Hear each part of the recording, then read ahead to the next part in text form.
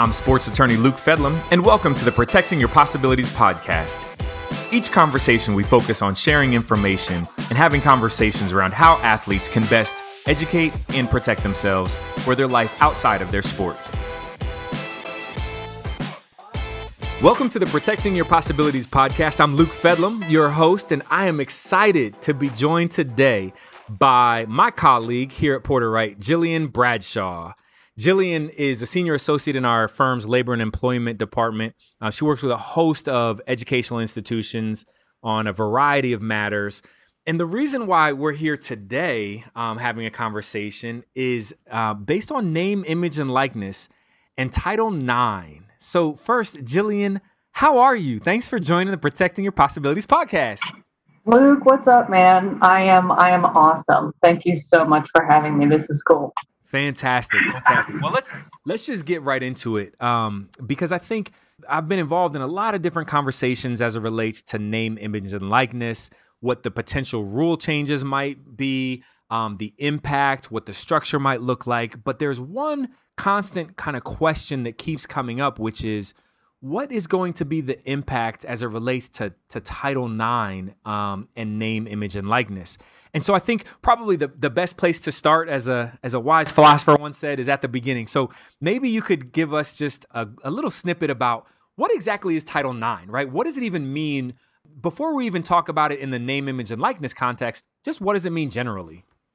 Sure. Great question, Luke. So I'll take us back to, the 1970s, specifically 1972, when Title IX sort of came about.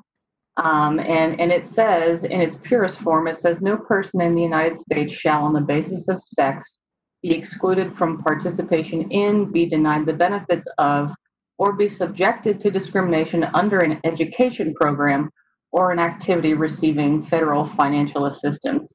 So, if we boil that down, if we take that overarching piece of law and we boil it down to the sphere of athletics, specifically in the college realm, for schools, they need to, in order to comply with Title IX, ensure that they are offering equitable treatment of both male and female student athletes in the areas of things like participation, financial aid, equipment, travel, publicity, etc. Okay, so equitable treatment. When I think about kind of your analysis of Title IX, that's something that really sticks with me is equitable treatment. So let's bring it up to the name, image, and likeness context then, right? Now, full disclaimer, the rules have not changed yet as it relates to name, image, and likeness. What we've seen are recommendations made by the working group that will go through the kind of internal rulemaking process at the NCAA. They'll be presented to the Board of Governors and voted upon by the Board of Governors of the NCAA in January of 2021 to ultimately go into effect in time for the 2021/2022 academic year. With that mouthful of a disclaimer said, let's talk about then, I guess, kind of some thoughts as it relates to name, image, and likeness and this new regime where athletes can be potentially compensated for marketing opportunities and for the licensing or use of their name, their image, or their likeness. What kind of impact do you see Title IX playing here? Because there have been a lot of questions around like, well, what about Title IX and how will Title IX work? What are some of your initial thoughts?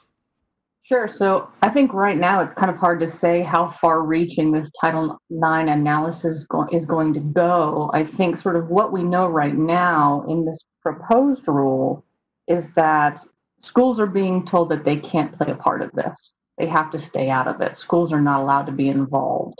That's right. And I think, that broad sweeping rule is good as a starting point, but, that schools also have to consider when they say that schools aren't allowed to be involved, the setup that a school has to implement to ensure that they remain compliant with that rule. That's not as easy as it may sound.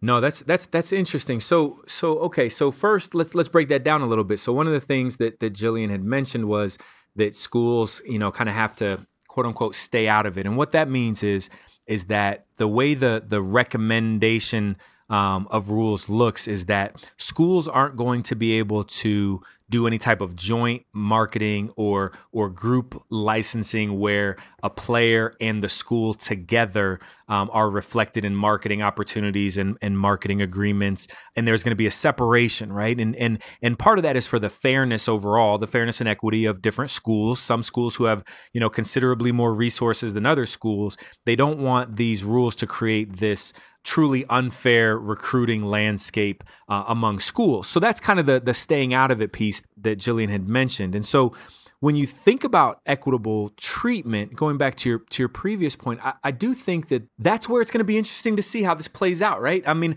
now listen, to all the viewers and listeners out here, listen, I know that you tune in so that you can get some answers. Well, sometimes we can't always give you answers, but we can give you some thoughts and some concepts that we're thinking about.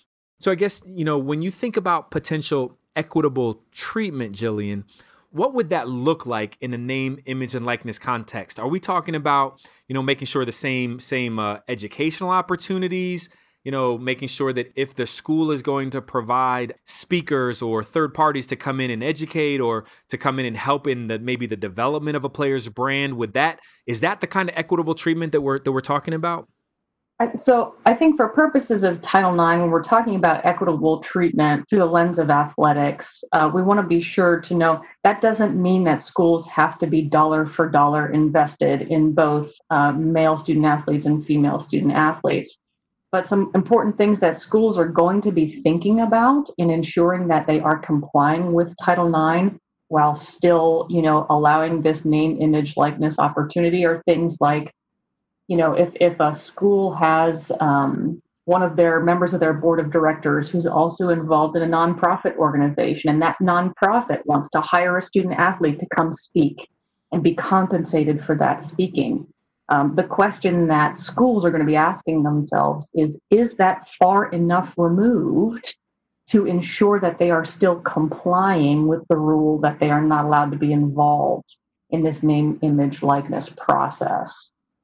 Now, see, as a lawyer, I get all fired up, right, when we talk about these hypotheticals, because this is where we live, right? We live in these kind of scenarios, and I think that scenario is really an interesting one, right? Like, how far removed is it going to be? And I think what that goes to is this broader point of the first kind of couple years, I think, of a new name, image, and likeness regime in college sports it's going to be a lot of figuring things out. I think there are secondary, tertiary events that are going to come up that the NCAA, the rulemaking authority, is going to have to provide comment on to say this is or this isn't a violation. Because we all know for everyone who sits on a board, whether it's a nonprofit board or what have you, you're usually signing some type of conflict of interest policy and things like that. And so then the question does become, to your point, Jillian, is what then happens if you have, someone who is on the board and then wants to hire an athlete to do something? Is that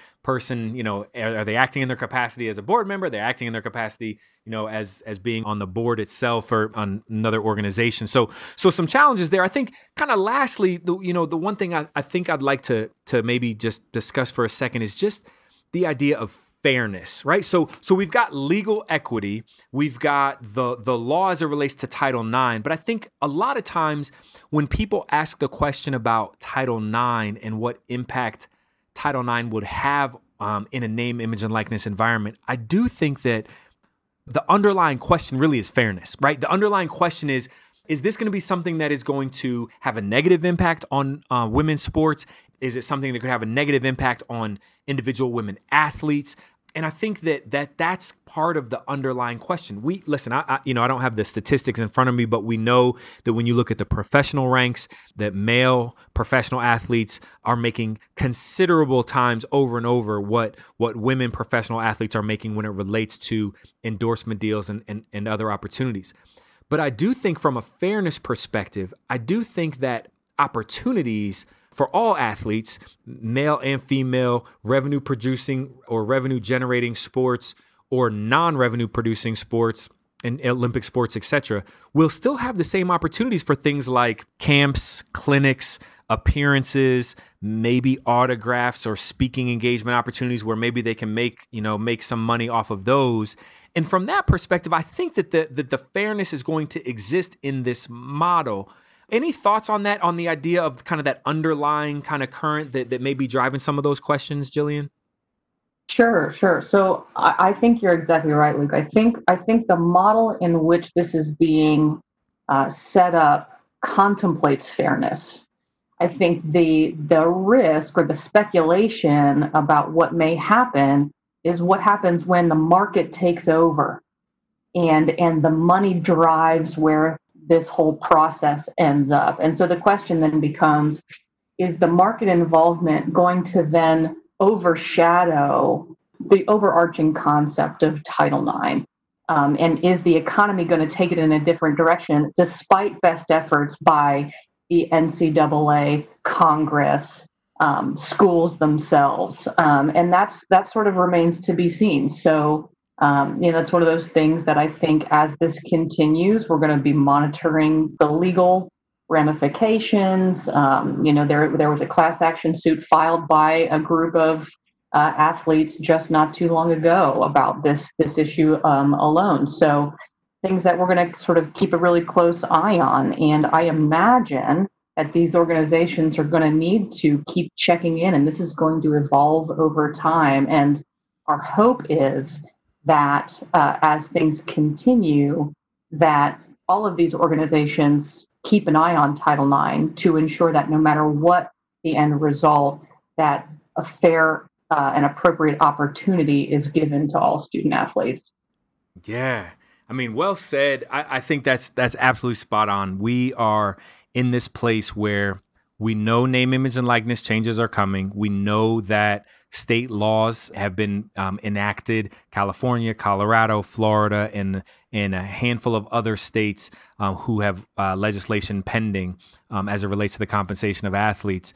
And so we know the change is coming. And it's just a matter of, as we keep taking steps forward, making sure that all parties involved are monitoring and understanding the various aspects that are going to ultimately affect the student athlete.